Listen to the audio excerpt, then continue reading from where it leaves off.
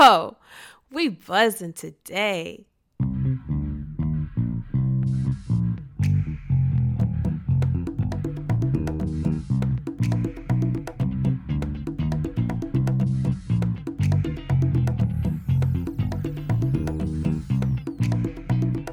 Thanks for tuning into Nectar, the podcast for the Raw Honey platform. For my artists, entrepreneurs, and dreamers, we will process through the raw street codes of healing to evolve into our sweetest, most successful selves. In each episode, we'll be buzzing about boundaries, healthy hustling, self-activation, and other topics that liberate us from social expectation and step into self-affirmation. I'm your host, April B. You ready to pollinate?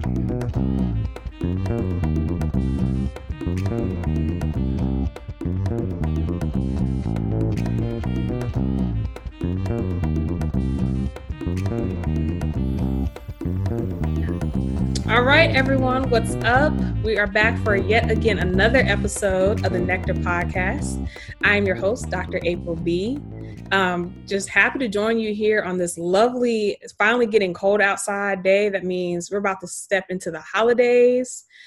I hope that everyone is doing okay with the holidays. Really figuring out how to take care of yourself, set boundaries, keep your health in the way that you want to. So make sure that you're just thinking about those things, in this time, because sometimes holidays can bring up some crazy things for us. I know it can for me.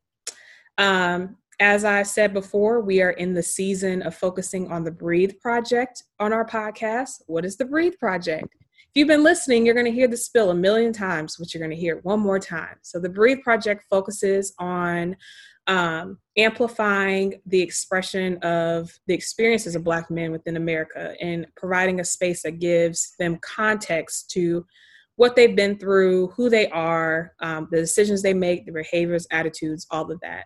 And so it's actually started with a photography exhibit, which is now in a gallery down here in Dallas. Yeah. And so if you're in the Dallas area, you can't miss out on this solo exhibition. It is on Saturday, December 12th, 2 o'clock to 5 o'clock. There are 4 45-minute slots that you can go to. So make sure that you sign up quicker so you can pick the spot that you want to come in. We got a dope violinist that's going to be performing. We have an incredible poet that's going to be performing. We have some amazing sponsors. So Berkshire Farms is going to be sponsoring us, bottles of wine, Black-owned winery in the area, and a Black-owned water company is going to be sponsoring this as well. So you want to make sure that you're supporting the culture, supporting the upliftment and enrichment of Black men, supporting the further education in this community about Black men. This is what we're all about. And so that's why we're kind of focusing on that in this season. We've talked about criminal justice. We've talked about Black men in the workplace. We've talked about just literally everything. We talked about how women can help support Black men.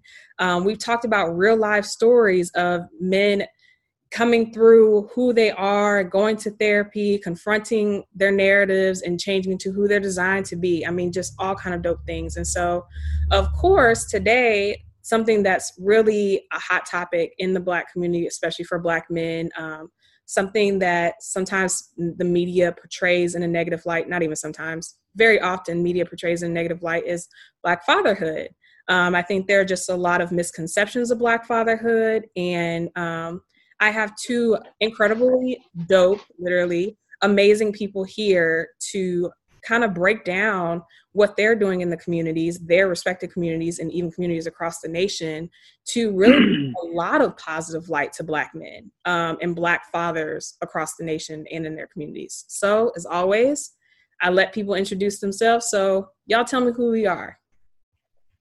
What's up? I'm Lamar Johnson, one of the co-founders at Dear Fathers. The premier media platform for Black fatherhood. Yep. Okay. Hey, and are you a Black father? I am. That's two. That's okay. Beautiful, beautiful, beautiful. Mm-hmm. My name is Joshua Johnson. I am the founder of an organization called Dope Dad. We have a mission to highlight, encourage, and inspire positive relationships and interactions between fathers and their children. So different ways which we do that, but I'm sure we'll discuss that a little bit later on. Awesome. Ugh, and I'm like not trying to hype it or gas it a little bit further than what it needs to, but these two platforms are doing incredible work, and really touching people, just, scrolling through and seeing just positive representation of Black fatherhood. And, this hits home for me, for people that know me, of like, I was raised by my dad, a Black father. And so seeing positive representation in media finally of what I got to see growing up, it's just nice to see that. And I'm just grateful and humbled to even be in the network of two great that are making sure Black fatherhood is amplified in the way that it should be. So if both of you can talk about it, or one of you want to talk about it, tell me what was your story that kind of led you to start doing this work of amplifying positive Black fatherhood? So me and our other co-founder, Jesse, we just grew up together, and we just realized that just growing up that, not having a father was, it really got to us, but we didn't really recognize it until we were older. And so, we just wanted to kind of create something. So in the beginning, we decided to create a fathers forum where, kids, younger kids or even older or whatever, who just didn't have fathers in the household, and just had like basic questions from like, should they shave before interview or wear a tie, or just basic questions that you may just pick up on just from like knowing your dad or just having them around to some capacity. So we just wanted to create a forum, and we launched, we decided to just like create a Instagram page for it. But we were going to like create something online, and we had a website. And so as we created it, all our ideas just started to kind of like come together, and they were just flowing in so much. And it just started to like expand from there as we saw that we could do different things with it. And we saw that there wasn't any media platform out there for fathers, or just Black fathers for sure, but we realized the space that we can kind of fit into. And we've been on the road just growing since then. So that's how we kind of got to where we are. But yeah, so we're like a year in now. So we just had our anniversary in September. Awesome. Happy belated anniversary. I mean, I told y'all the day of, when y'all made the post, but just remind y'all, man, because that's awesome. Appreciate it, man. Dope Dad. I started this kind of, I guess, the opposite way. I have a 5-year-old daughter, Corey, and we used to be out and about all the time. Obviously this was pre-coronavirus and all that good thing. We used to do everything, go everywhere I went. She was right there with me.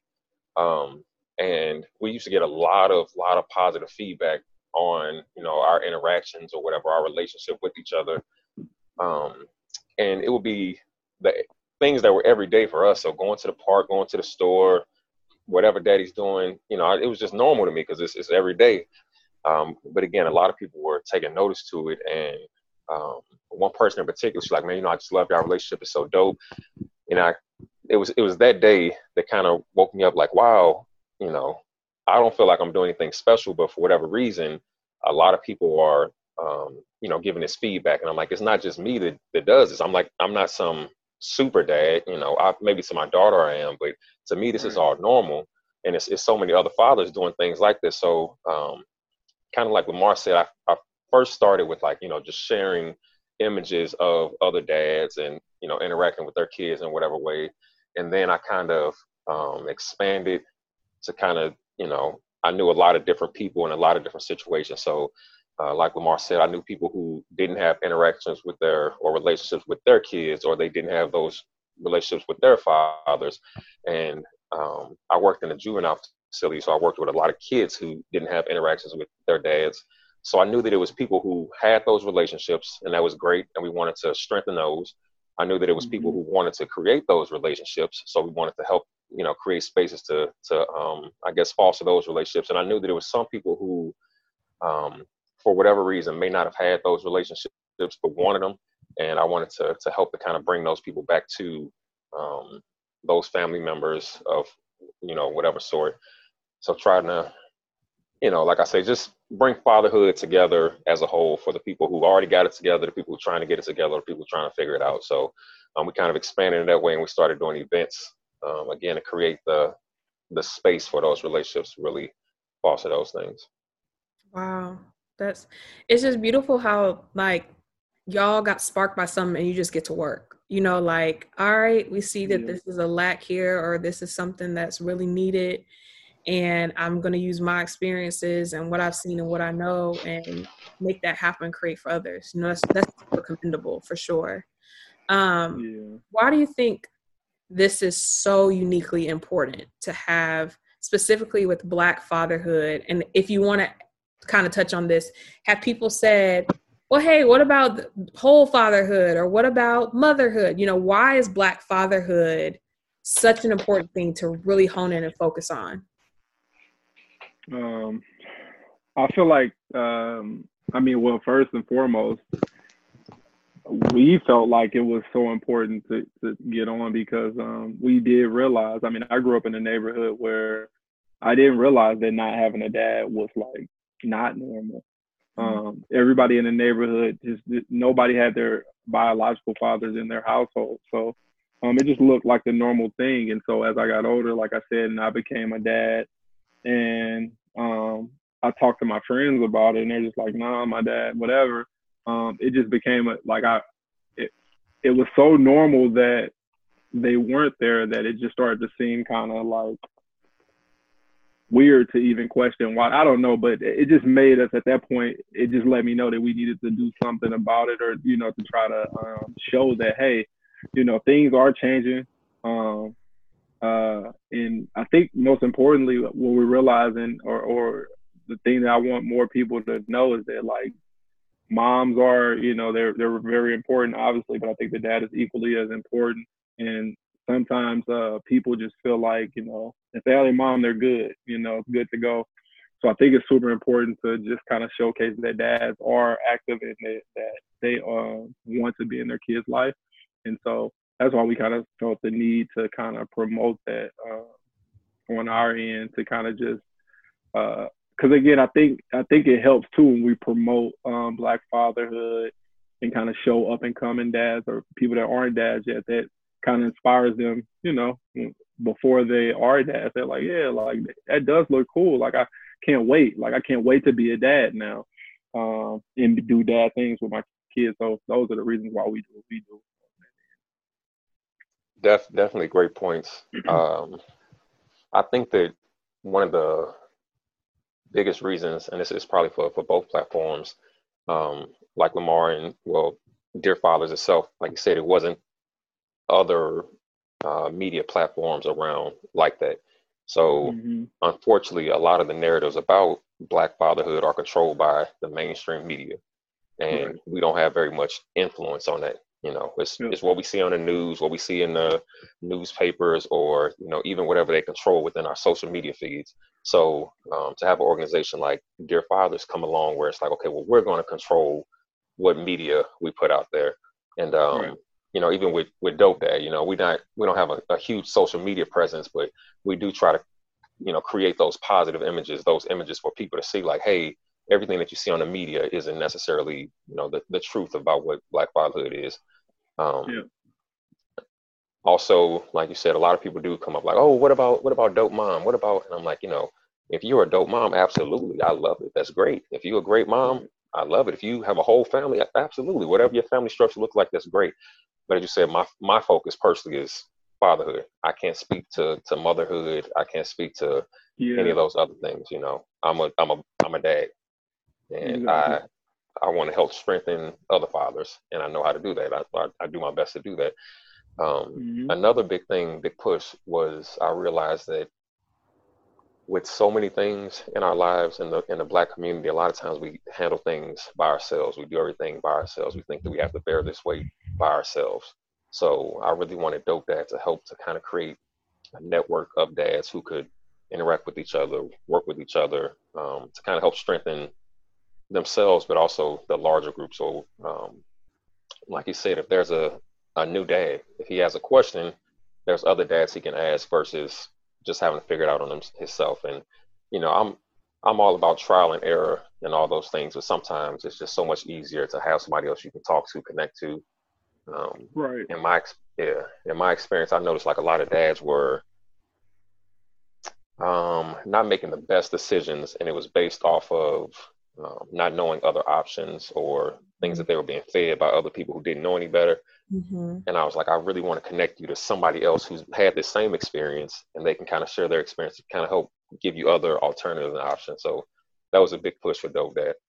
Mm-hmm. Yeah, I think it too. I just want to add, as far as when people ask, hey, what about like all dads or Latina dads or whatever? And yeah, we're not against black dads or anything like that. I mean, other dads besides black dads. We all for it, but the thing that we kind of respond with is, hey, you can create it if that's what you want, right? This is something that's near and dear to us as black men and black dads. So yeah, we can only go as like you said, we can only give as much information about things that we know. Like we could do research to try to figure out what it's like to be a white dad or any other dad, but we don't know that. We don't know that firsthand. So that's why that's kind of our response to people who ask, like, what about dear moms and dear mothers or whatever they may want to ask. Right, and that makes sense. I think we do need spaces, while inclusivity is always important, I think we do need spaces of like specifics of like, okay, what is this specific Black fatherhood experience like? What makes Black fatherhood so unique compared to, and it doesn't mean it makes it better. It doesn't mean it makes it more important. It's just, this is us, like that.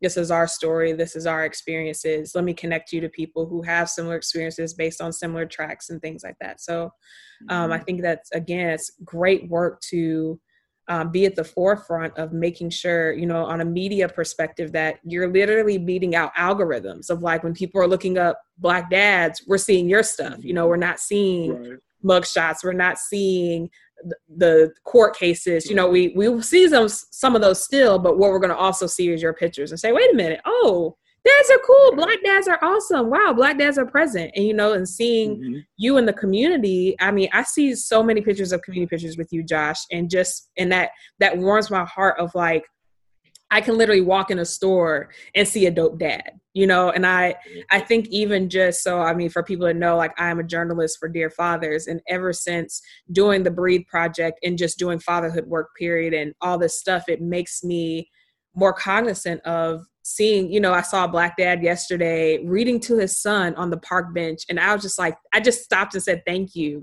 for being you. Probably like, what is wrong with this woman? But it warmed my heart, to remind me, this is not uncommon. This is not even close to uncommon. There are so many fathers, like you guys said, that want to be present in their children's life, but they also feel like they don't have tools. And so I want to talk about that, whether it's when you became a father or just the stories that you hear of other people becoming a father that's a Black man. What were some of those tools that you realized, I got to run to the store and get that? Not really, but metaphorically, of like, oh, snap, this is a tool that I need as a Black dad that maybe I could kind of like duct tape it when I was younger as I was winging it. But here in fatherhood, I had to cultivate that in order to be a good father. I don't know. Shoot, probably everything that I know. I mean, the biggest thing really is, and I touch on it a lot, is that not having a dad in the house, or any male figure in the house, like we're really not equipped. I have a younger sister, and so the fact that I do have two daughters, I always go back to the fact that I've never seen. First off, I don't know what it's like to have a dad, see a dad raise a male. I don't have any sons, but and two, I didn't see a dad or a man raising a girl, and my sister. So for me, I'm always like, I just don't know what it really looks like to be a dad, unless it's like from the TV shows we watch, Family Matters, to Smart Guy and Wayne, like all these things we grew up on. But at some point, midway through my adulthood, I guess I'm still in that, but in my 20s, I was like, those were actors, right? So I can't really be basing my life around what they were doing on TV and get paid to say. So it really started to hit me. So then that's when I started kind of like ask around family and closest friends or even closest male figures, just to kind of see like, what do you do? Like, how do you save money for your kids' future, right? And so I'm just asking my past basketball coaches to my friends who have better relationships or relationships with their dads. Like, what did they do for you guys? How did they set you up for the future? Did they help you with your homework? Just all these questions I really never I would just have these tools with me if just by seeing it on the day to day if my dad was home or in the house, but I didn't. So like I said, I feel like I had to kind of reach out and try to figure out, from somewhere for every single thing that I know how to be a dad. I had to pull resources, whether I did, and even to that point, I pulled things from sister. I pulled things from TV because I had no choice, right? And so that's kind of how it was for me with my tools, at least. I would say that was like utilizing a phone to reach out to all those, that network that you had, which is awesome. Yeah, that's true. I would say if I were to make up metaphorically a tool, I would say probably a real good number 2 pencil, the kind with the real good erasers, because I had to erase a lot of the mindsets or thoughts or processes that I had in my head, and had to erase them. Especially, like I said, I have a daughter. I have a Black daughter that I'm raising in this world, and there's so many things that have already been stacked up against her. But as we progress, certain things are being removed. So I have to prepare her, almost daily, like for different things that she may encounter, and also forecasting into the future. So I really have to think about, like, what am I teaching her today, and how will this affect her in the future? And it's the same for boys as well. Like, what are we teaching them today, and how will it affect them in the future? I think that also with that pencil, there was a lot of things that, like, I would think I figured out.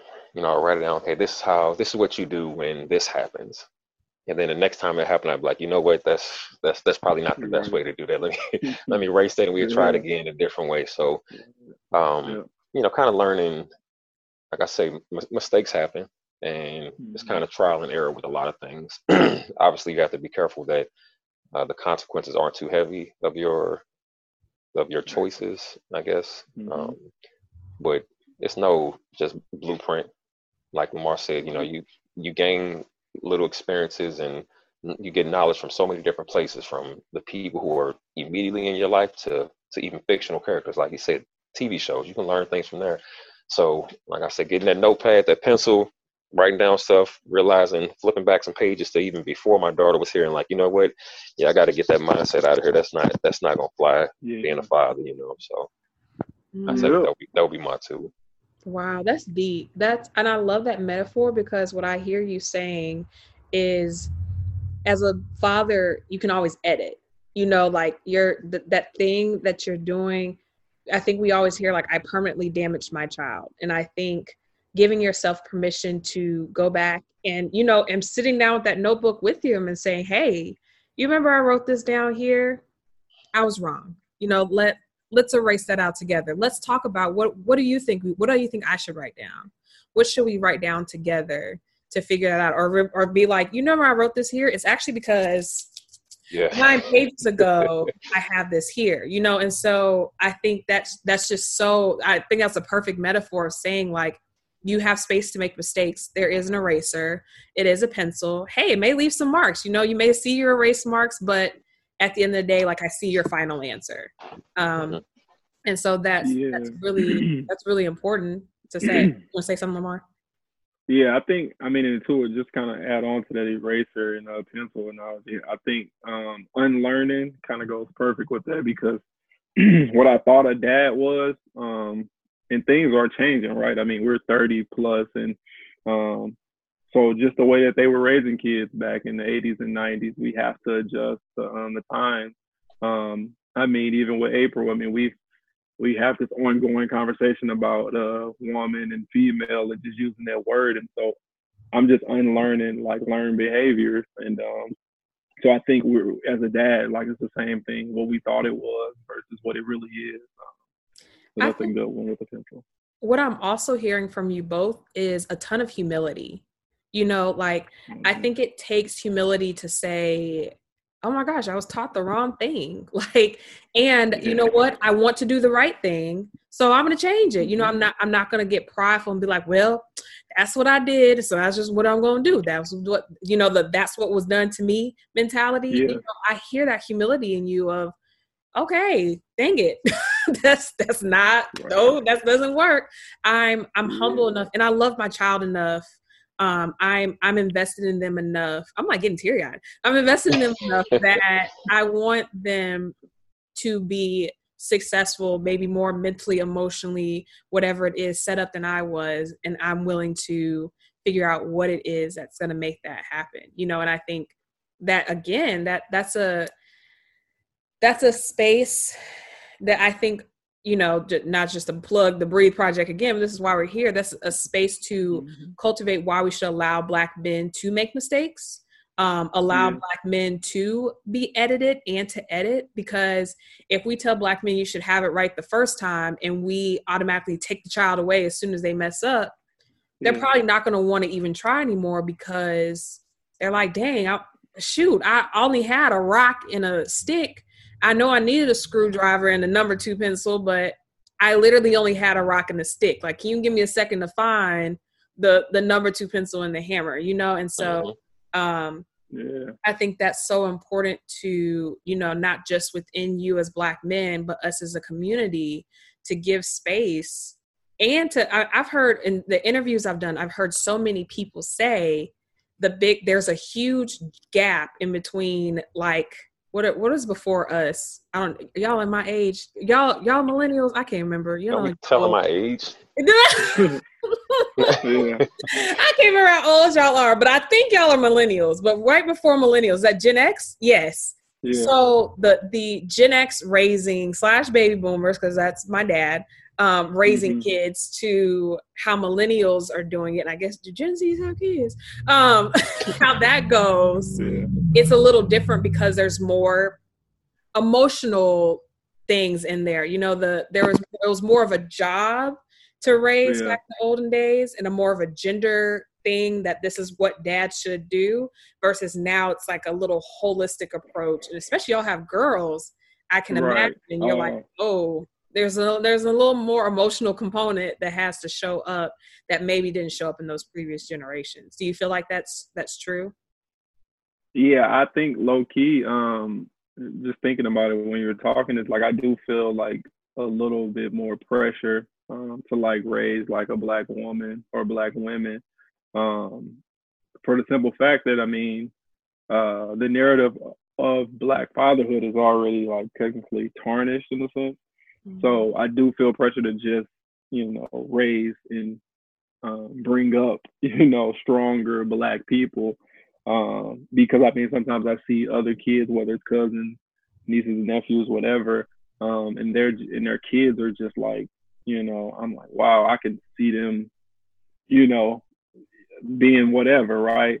And I'm like, I feel way more pressure to make sure my kids are on it, to be the best, be respectful, you know, whatever it is, just because they're an example of us. And if we're not doing our part as parents, and in this case as fathers, I feel like we basically failed them. So I do feel a lot of pressure in that sense, because we're creating the next generation to like lead our nation, or our people, at least our community. So I want to, you know, you know, we have a first Black woman president, vice president now, who knows, you know, like we could be raising the next, you know, Black woman president. So I just want to be able to do our part for, you know, and make sure we're in good hands, you know, going forward, our country or our community, I would say. Who cares about the country? That is super important to keep in mind. Like my daughter loves attention for women. She loves performing. She likes, oh, daddy, this is me singing. I want to sing this song. I'm going to do this dance. And sometimes it's mind blowing to think that like these moments that I'm witnessing right now, one day Tina Knowles used to be sitting in her living room watching her daughter do that, and it's like, wow, like, I don't know that for now, but you have to think like, we don't know what we know that we're cultivating something, but we don't know just where it's gonna grow, where this plant's gonna grow, where this tree, we see the roots, but we don't know where this tree is really gonna grow.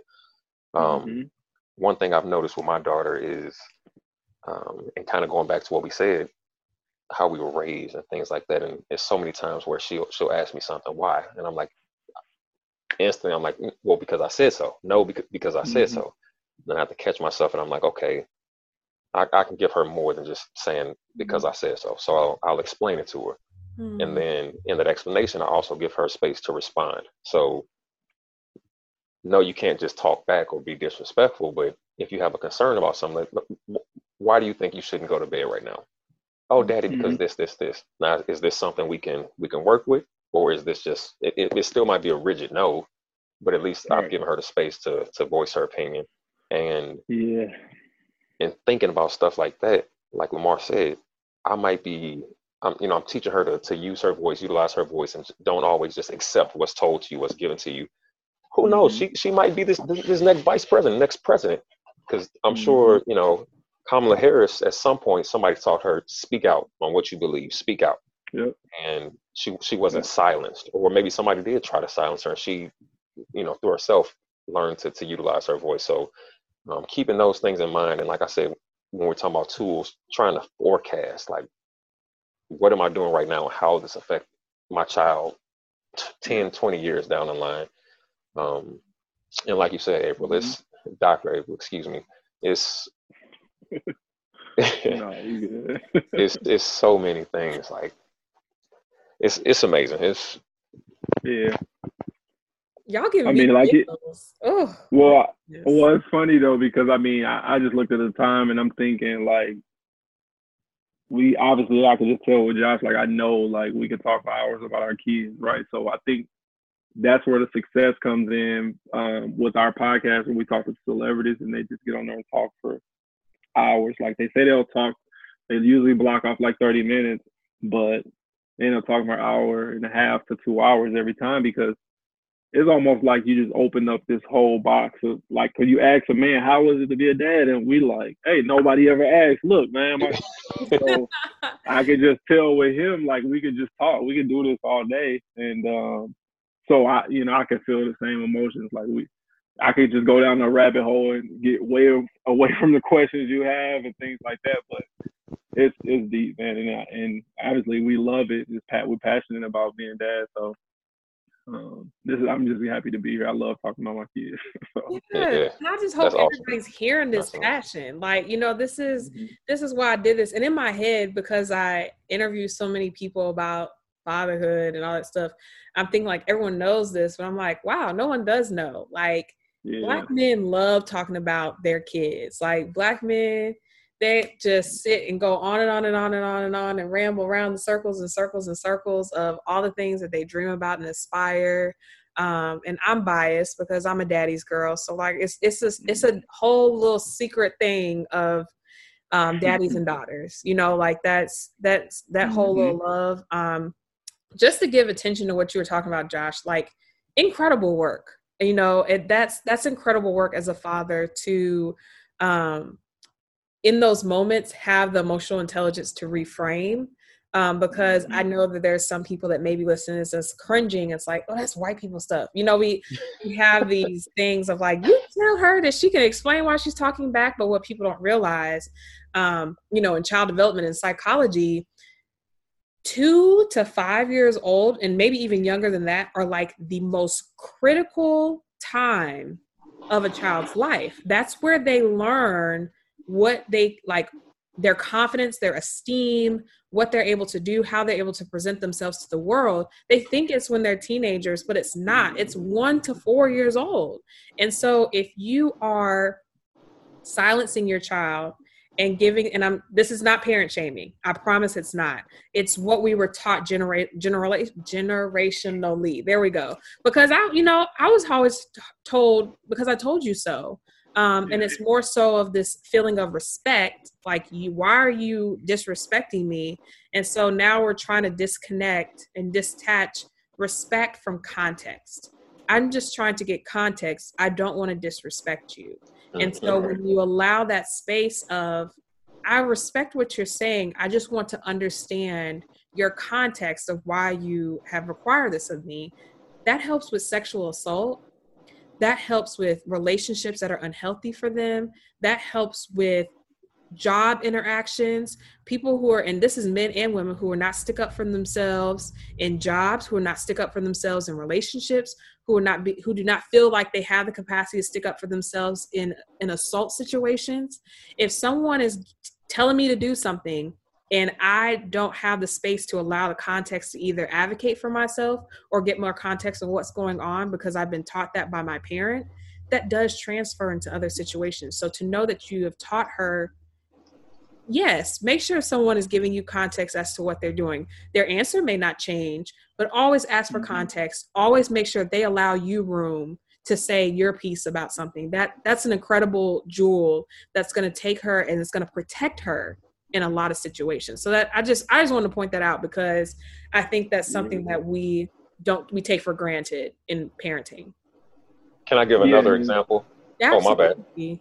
No, you're good. I was just gonna say I'm definitely gonna use that because I haven't got into that with my oldest, so they both need to, know. Yeah, bro, it's amazing because, like, let's say, and this example may give this is a little bit lower level of an example, but with my daughter, in my life, I'm time schedules, blocks. I like to, like bedtime is 7:00. We start getting ready for bed, So you in bed by 7:30, no questions asked, blah, blah, blah. And one time she was 7:00 hit. I'm like, hey, time for bed.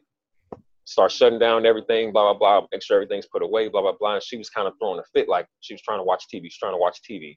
And I'm like, Corey, at 7:00, everything stops. And thankfully, I'm asking, like, why are you so upset? And she's like, Daddy, I just wanted to finish watching my show. And I'm like, Corey, it's 7:00, it's bedtime. The show is off. Like, you're not about to start a new show, blah, blah, blah. And it took me experiencing some humility, grabbing that remote, and I touched the remote, and I'm like, oh, this show does have 10 more minutes left. Like, I thought it ended at 7, but for whatever reason, it's going past 7. And then I had to think, like, if I was watching a basketball game and the game went into overtime and somebody came and snatched that remote and turned, I would be pissed off. Like, I would be pissed. And especially if they didn't give me any reason, just game's off, no questions asked. So I'm like, wow, it's so many things we experience as adults that we forget that there's little ones going through these same things. They don't understand it the same way or experience it the same way, but it's the same thing, So I try to think about things that I experienced that I don't like or that I would like done differently, and then try to kind of apply that to, my fatherhood. And with something like asking questions, like I said, it still might be a rigid no, but I'm explaining to you why, no, you can't have a sucker before you go to bed. Like, it's not just, no, go get in the bed. It's, well, no, Corey, because you about to go to bed. I don't want that sugar sitting on your teeth because this might be a consequence of that action, blah, blah, blah. But I found that I think she understands my no's more when there's some reasoning behind it, or even if it's a yes, they just understand it more. Sometimes I even if I'm telling her yes, I give her an explanation. So, Corey, you know what, you did eat this, blah, blah, blah. We do have a late start tomorrow, so I'm gonna let you stay up a little bit later than bedtime, but just understand this isn't the normal. So tomorrow bedtime is gonna be the same time or whatever the case may be, but tonight I'm gonna extend this 10 minutes, And I think finding that balance, and I know that she appreciates it. And of course, like, she'll say like, oh, thanks, Daddy, just because she wants to finish this show or whatever the case may be. But I think she understands more like, thank you for being flexible in my needs and wants or whatever. Dang, Dad of the Year. Like, wow, that's incredible. Like, I mean, and it gives context to the humility and the empathy. Like that, I guess that's the next, I'm just telling y'all the tools, the answer to the question earlier, that empathy that you have of like, okay, because I say this all the time, y'all forget that we were kids too, and we forget that kids go through the same thing that adults go through. when you say, well, I just don't want you playing outside today. Like, I don't know why, but how would we feel if we weren't able to see our friends or our close loved ones or text our homeboys or whatever for a We going crazy now. We going crazy right now. So imagine if we told a kid that, and a kid needs hyperactivity to help their brain and everything, you know. So just for you to be aware of, okay, let me stop and see the whole situation. Oh, wow, the show went over. I didn't realize it, versus like, she's just disrespecting me. I don't like this. I'm cutting the TV off. You know, it's like you went out of, let me get out of my la la land and go into, wait a minute, where is she at? Why is she doing what she's doing? I think that's an important thing, which again is sometimes hard, because when we have these top 3 things that parenthood's supposed to be, they're supposed to respect me, they're supposed to fear me. And, you know, like we go through the list, and it's like, okay, we run through those things, we miss out on a lot of relationship and a lot of connection. And we live out on a lot of opportunities to build trust with them. Because now I don't trust you because, one, you're not consistent, because sometimes you say I can stay up late and sometimes you say I can't, but I have no reasons why. So I don't know when it's going to come. That's trauma. People don't realize, but that is trauma, because you're teaching me a pattern and a condition based off no context. You know, I can't build trust with you because you didn't take time to understand my life, my experiences. And yes, I'm a child, but I still have my life and my experiences. So growing up, no, I'll never tell you about something terrible that's happened to me because you won't understand my life and my experiences. And so I think that, you know, you're building that incredible rapport of that's how you, one, protect her. That's true protection. And 2, that's how you build a true relationship with your daughter. That's so great. And Lamar, I don't know if you're experiencing this, but what I'm going through currently is kind of understanding more where my daughter is cognitively. So like, from dad thinking about a kid, she's just a little 5-year-old girl. Like, you don't understand, you know, blah, blah, blah. But then I'm starting to think back to when I was 5 and how much I understood when I was 5. And I'm like, I mean, I was mind blown, because I had been babying her in so many ways. And I'm like, oh, when I was 5, I knew what was going on. I knew, like, you know. So. Definitely. I mean, it was a lot of, I mean, I guess certain instances, like, she just started like chores, and she's 9, my oldest. And, you know, my wife was just like, hey, like, you know, my wife isn't, my oldest is not her mom. So I'm just like, nah, she don't need to clean up. Like, but I was thinking, like you said, when I thought back to when I was 6 and 7, I had chores at my house. And so it's just those things where, like, they can do it, but we're like super protective over them. But yeah, just trying to remember back to the fact that they're not really those little bitty babies. Like, we are like grooming human beings, like adults. So we got to get them ready. But yeah, I'll be going through the same thing. Yeah, that's I was on a Red Table Talk binge last night, and I was watching one with Brene Brown.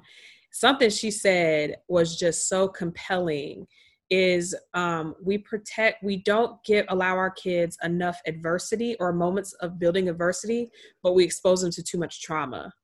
And we think like, I was like, whoa, because it was true of like, we think we're protecting them because we protect them from hard things. I was like, no, I don't want you to do chores, or no, I don't want you. My dad, he would not let me fall. Like, I couldn't fall off if I was starting to fall, he would catch me. So now I'm just clumsy because I never learned how to fall and get up, you know? So we protect them from adversity, but they're too exposed to trauma.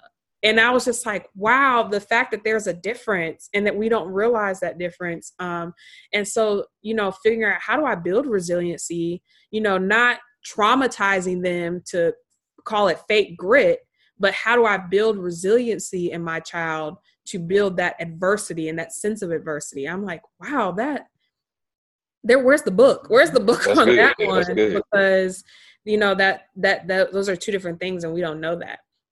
So a question I want to get to, and we can start off with Lamar, since Josh has given us so many great examples of Father of the Year awards. And this is something I'm passionate about. Of course, it's always a controversial topic, but this is what we need to go. How do you think women contribute to the view of Black fatherhood? And, you know, maybe you can talk about your specific experiences or just in general. How do you think Black women in the community contribute to, and of course, by the way, we know it's not everybody, so for everybody get there, but what instances have we seen that specifically women do contribute to this perception of Black fatherhood? I think they play. I feel like they play a huge role. If they feel like they play the most important role, right? Because I mean, for one, growing up, I am realizing from like certain when I talk to my friends or people that I know from the past about like, hey, you know, your dad, what's your relationship like? Because this is the type of conversations I have nowadays. But I'm asking everybody, and they're like, yeah, you know, my dad wasn't there. So now my next question is like, you know, do you ever talk to your mom? Like, what did your dad do? Like, what was the reason? And like that they didn't stay together or whatever. Why did he leave?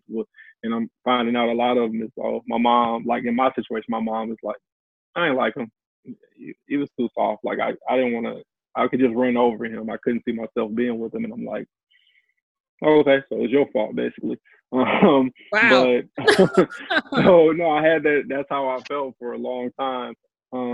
But so I say they play a huge role because I mean that from that side, right? But I think too, like now we have social media, and I just feel like, you know, it's a trickle down effect. Like a mom could be going through something with her child's father, and as soon as she get on Facebook, she can read some classmate, cousin, whoever say, hey, my baby dad is a deadbeat. He don't do nothing for my kids. Look at the comments. Yeah, girl, my baby dad ain't either. So like they're leading the way with this, right? And I feel like that's a huge thing because that's our community, right?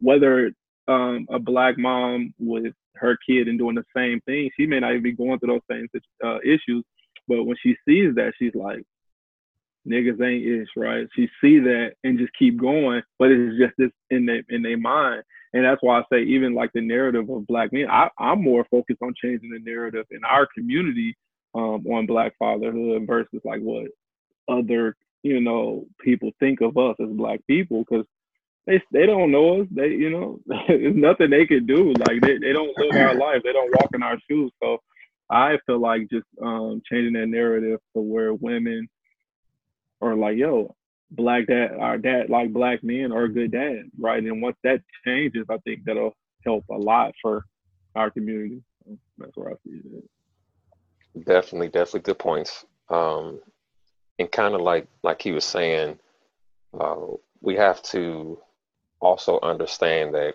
fathers, we have our own experiences, our kids have experiences, and also Black women and mothers have their own experiences as well, whether it be when they were prior to them being mothers or while they've been mothers, and also they have those experiences with whoever the dad is or whatever father. So keeping that in mind, understand that I tell people, like, experience your experience. So like Lamar said, just because somebody else experienced it doesn't mean it has to become your mindset or your viewpoint. My cousin has this quote that he loves to say, you know, feelings ain't facts. Opinions ain't facts. Just because somebody feels like that doesn't mean it's facts. But also to that, Black women can't be censored. I try not to censor their viewpoint or their narrative because that is their narrative. That's how they feel. So because it's not how I feel doesn't mean that that's not their experience or their narrative. So there are some people who have those bad experiences, and like you say, niggas ain't ish. Boom. That's how you feel. I understand that. I would love to help change that if I can, or, you know, unpack that, like they say, or break it down so we can resolve that. But if that's what you've experienced, that's how you feel, who am I to take away from that? And then it's also those amazing narratives, and I think we're seeing them more and more, like you said, in media, of people saying like, you know, my husband is amazing, or my child's father is amazing. He does a great job. I love him, blah, blah, blah. And I think there's a big pride in that, in sharing, specifically in the Black community. We want to show all these positive things of the Black community, and I think it's great. It's amazing. I also think that the Black woman is like imperative in the strengthening of Black men, like, so, and Black fathers. So Black motherhood, or motherhood in general, there's a strength and that that just comes into women. Like it's something inside of you that light switch comes on, and to radiate that light into a man, I think is very helpful in both helping to shape or strengthen who he is, and also to change that narrative, because you've changed, you've I don't want to say changed who someone is, but you've helped someone grow into something more, and that'll reach out to different areas. That's a great point, though, because I think, like, I didn't think about that, but yeah, for the women, especially for guys who didn't have dads growing up, I think if women are just like appreciative of it, like whether it's your most, like for me and my wife, she's telling me like, hey, you're a good dad, right? My sister, you're a good dad.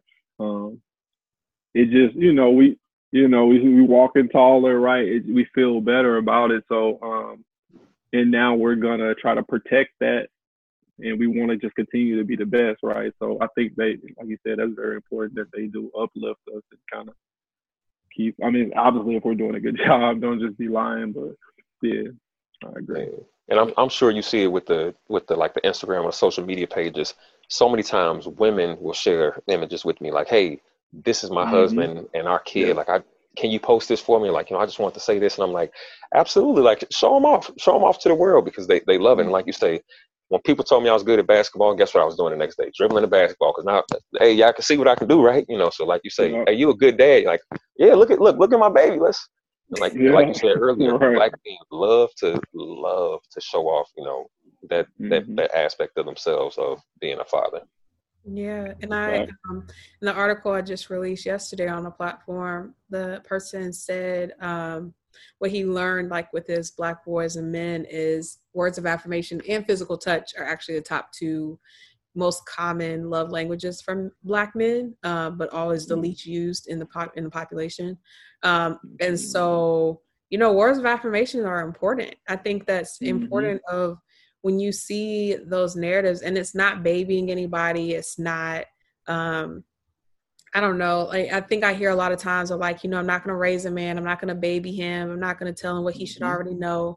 I'm not going to praise him for what he should already be doing. But sometimes that does help. When you look good, but somebody tell you look good, you like, like now I look really good, So it's that same feeling of like, because of how important fatherhood is to a Black man, when you're saying, hey, I just want to tell you you're doing great at this. You're like, oh my gosh, what? Thank God. Oh my goodness. Like now you feel even greater than great. And I always, I'm always excited to see that there's so many more.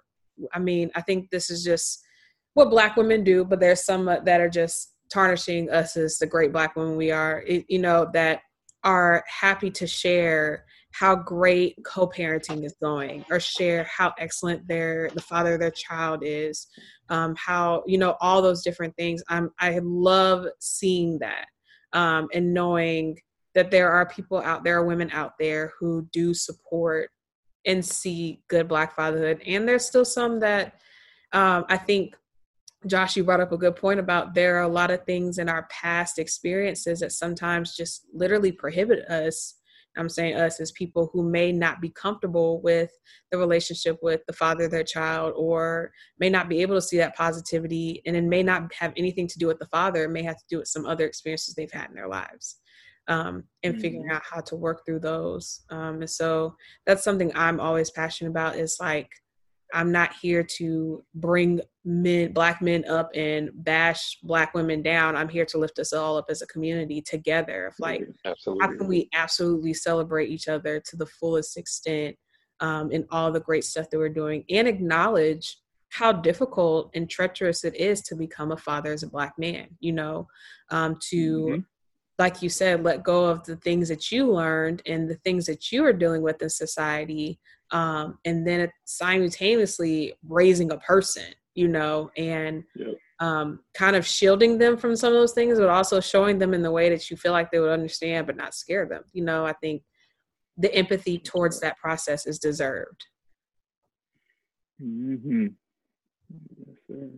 Man, okay. So I have so many more questions, but we will be here all night. It's just, you guys said so many great things. But I do have two last questions, because I'm corny, and it's going to be based off y'all's platform. So the first one is the one that I asked to a lot of men. If you were to write a letter to your father and start with dear, whatever you call him, whichever father you prefer, if you have more than one, what would that letter sound like? Ooh-wee. Yeah. You're not going to be on a Nectar podcast and not get a little raw and honeyish up in here. Man. Lamar, you mind if I go first? Yeah, go ahead, because I don't I'm know. gonna get it out before I start. I don't want to start crying. Right. You can cry. Hey, emotional expression is allowed in this space. That's true. I will support you. Mine would say, dear Daddy, I miss you tremendously. I continuously miss you. I am thankful for the time I had with you here. I'm thankful for the experience and the impact that you left on my life. I am doing my best to make you proud. I'm continuing in a lot of stuff that I've learned from you. I thank you. I thank you for the message that you left me before you left. I'm doing my best to protect my mother and my family. And I am a father now, as you hopefully see. I pray that God allows you, in whatever heavenly space you're in, to see what I'm doing in my life and in the life of others. And I love you and I miss you. To my stepdad, I thank you for stepping up in the place that you did in that difficult place. I thank you for being flexible in my life, in my mom's life, in my siblings' life, because as an adult, I understand how difficult that space could have been to navigate. You did a great job. You are continuing to do a great job. I'm glad that you're still here with us, and I hope that I'm making you proud as well as a man. Yeah. That was good. That was my throat's lumping. That was beautiful. Thank you so much for sharing that. That is so beautiful. And I see the reflection of everything that your dad has given you, for sure. It's beautiful. You probably should let me go first, because it ain't gonna be nothing like that. No. I would just say, dear dad, dear father. I guess really I really just wanted to say, dear father, like, I understand. I get, you did your best, and you only know what you know, and I can tell that, even from as little as that, you do, or that you have done in the past, I realized that you gave all that you had and that you knew. So I appreciate that. Valid. That was that's a lot of forgiveness and the empathy that you talked about again. That was a ton of it. Mm-hmm. Yeah. Well, I mean, I'm only here like in the last year. That's kind of where I had to get to this place, because if you asked me last year, I probably would have been like, dear father. I'll leave that off air, but it would have just been censored. It would just been censored. So no, it's learned. Yeah, I learned a lot in the last year. So that's awesome. That's awesome. I always hear y'all ask that question to people on the podcast, and then with you, with your interviews, and I honestly have never thought about like what I would say. So that definitely caught me off guard.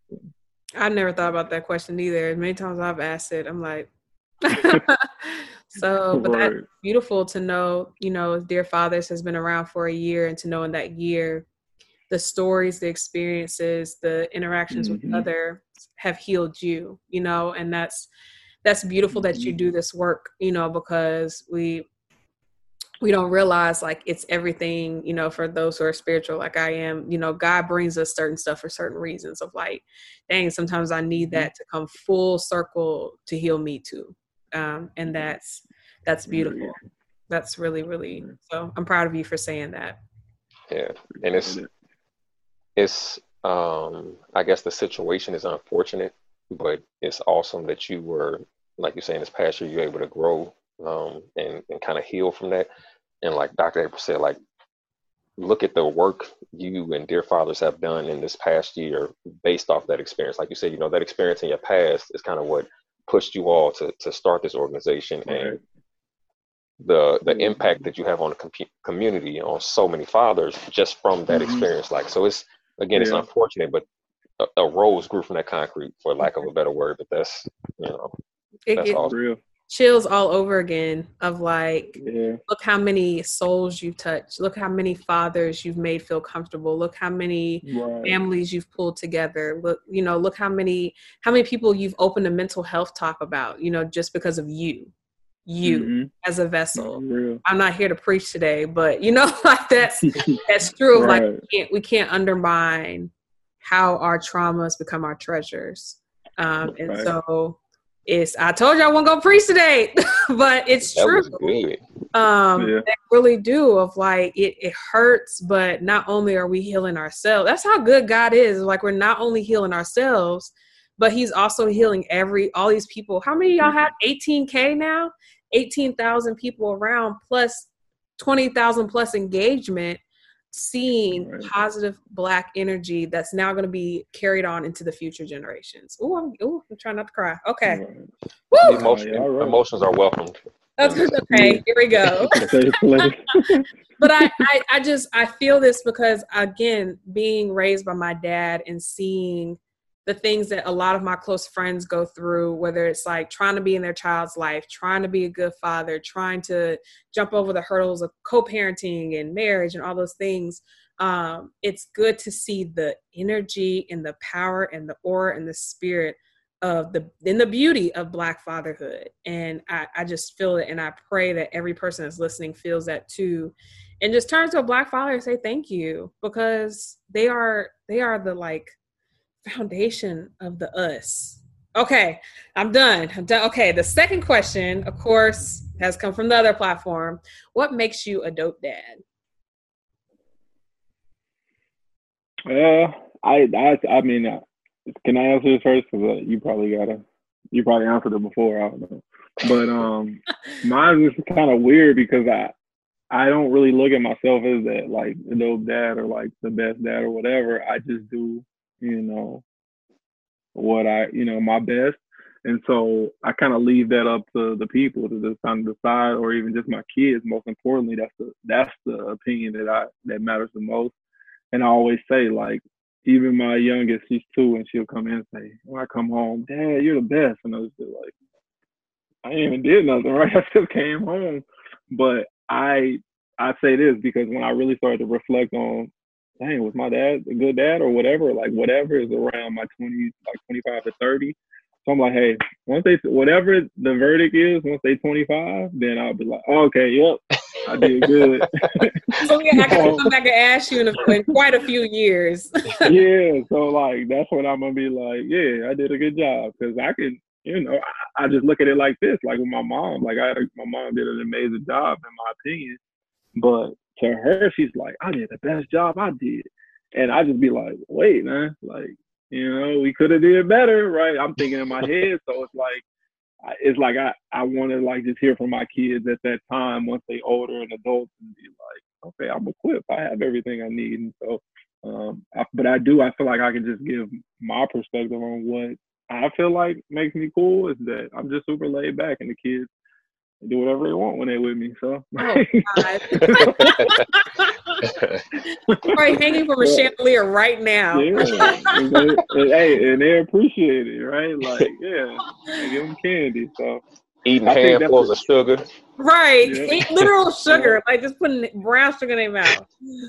I'm giving it to them on the low, like, But I think that's the thing, right? I mean, I'm raising my kids with my wife, so I think that's super appreciated that like you have a 2-family household, because I don't have to bear everything that she's being taught, like that they're being taught doesn't have to just come from me, and I can just get her advice, like, hey, what should I say? And my wife, she was raised by her mom and dad, so hey, what would your dad say to you? Like, like what it, so I kind of get to pick from that. So I really appreciate my wife, and yeah, so go ahead. Lamar, you are a dope dad. You're doing great. Keep up the good work. Not him again. Appreciate it. Yeah. What makes me a dope dad? I'm piggybacking right off of what he just said. I think what makes me a dope dad are the things that I do, both, I guess, intentionally and unintentionally, that cause me to leave those impressions on, my baby girl and also others around who see us, that they see, oh, he's a great father. He's a dope dad. So like I say, all the things we talk about in this conversation, all the things we didn't talk about, or just those little things that we may do that I don't even know that it's like really leaving an impression. But like he says, as long as my baby girl looks at me and says that, my daddy was everything I needed him to be, everything I wanted him to be, and my daddy was dope, I'm content with that. It's great for the others around us to see those things as well. So I would say that's what makes me a dope dad. Plus this hoodie I got on. Yeah, for real. Because you got a jersey. I've been meaning to ask you about that. I got to get one of the jerseys. Those are dope. Those are truly dope. Like, let me know I got you. All the time. Right, I'm going to hit you. Yeah, Dang, y'all. Well, thank you. Thank you. Sure.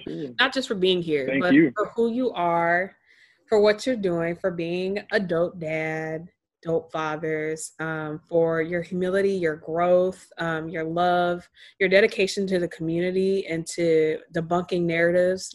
That's vulnerable to put your story out there, put yourself out there as a vessel to give positivity to everyone else. Like, that's beautiful. That's incredible. And we're so glad that you're doing it. For everyone who's listening, do not be crazy and don't follow Dear Fathers and Dope Dad. Like, you have to, you can't, you're going to be missing out on a bunch of amazing things. Please go to Instagram right in this moment and follow at Dear Fathers, and then go follow at Dope Dad. Incredible. At _ Dope Dad. Why you got an underscore? Somebody else Dope Dad? Yeah, and it's an inactive page. It made me really upset, but oh, okay. I'm sorry, y'all. _ Dope Dad. It will be in the show notes anyways with the underscore. So glad I know that. We got a Dear Dot. Yeah, we had to do the Dear Dot fathers because y'all got a dot in my head. I just typing it straight through. Okay, y'all see it in the show notes. Y'all know exactly what I'm looking for.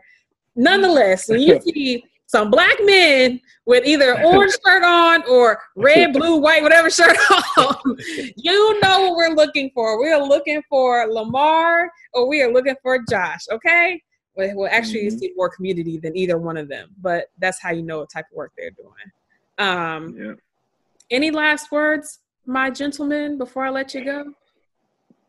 Again. I was gonna say, I don't know. I mean, I'm just saying this now. Me and Josh, we're not related, or at least we don't know yet. So we're gonna have to figure that out for you. But no, I appreciate it, April. Dang it, y'all do have the same last name. Yeah. Y'all definitely cousins. That's okay. Right, maybe. And I appreciate, having us on, and appreciate everything you do. So keep killing it. I ain't doing nothing. Definitely. Thank you. Lamar, Jesse, Dear Fathers family, it's always a pleasure working with y'all. Sure. Dr. April, thank you again for the invitation, for working with you in whatever capacity that we work together. You're awesome. The work you do is awesome. Everybody who's watching, make sure y'all check out Dear Fathers, check out Dope Dad, check out Dr. April, Raw Honey, everything. I appreciate y'all listening, for everybody, especially if you made it this far. And I look forward to working with y'all in the future. Absolutely. Sure.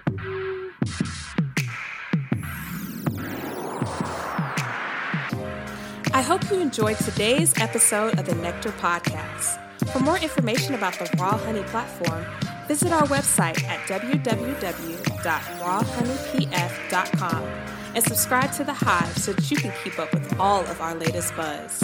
Also, follow us on social media.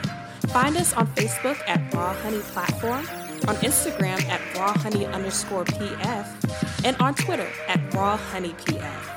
You can also send an email to tell me your thoughts about today's episode, questions about the platform, or if you just want to say hi. You can reach us at rawhoneywc@gmail.com. And finally, always remember that nectar endures a process. So in this time, continue to practice our raw wellness tips included in the show notes so that you can become the healthiest honey possible. Most of all, buzzers, believe in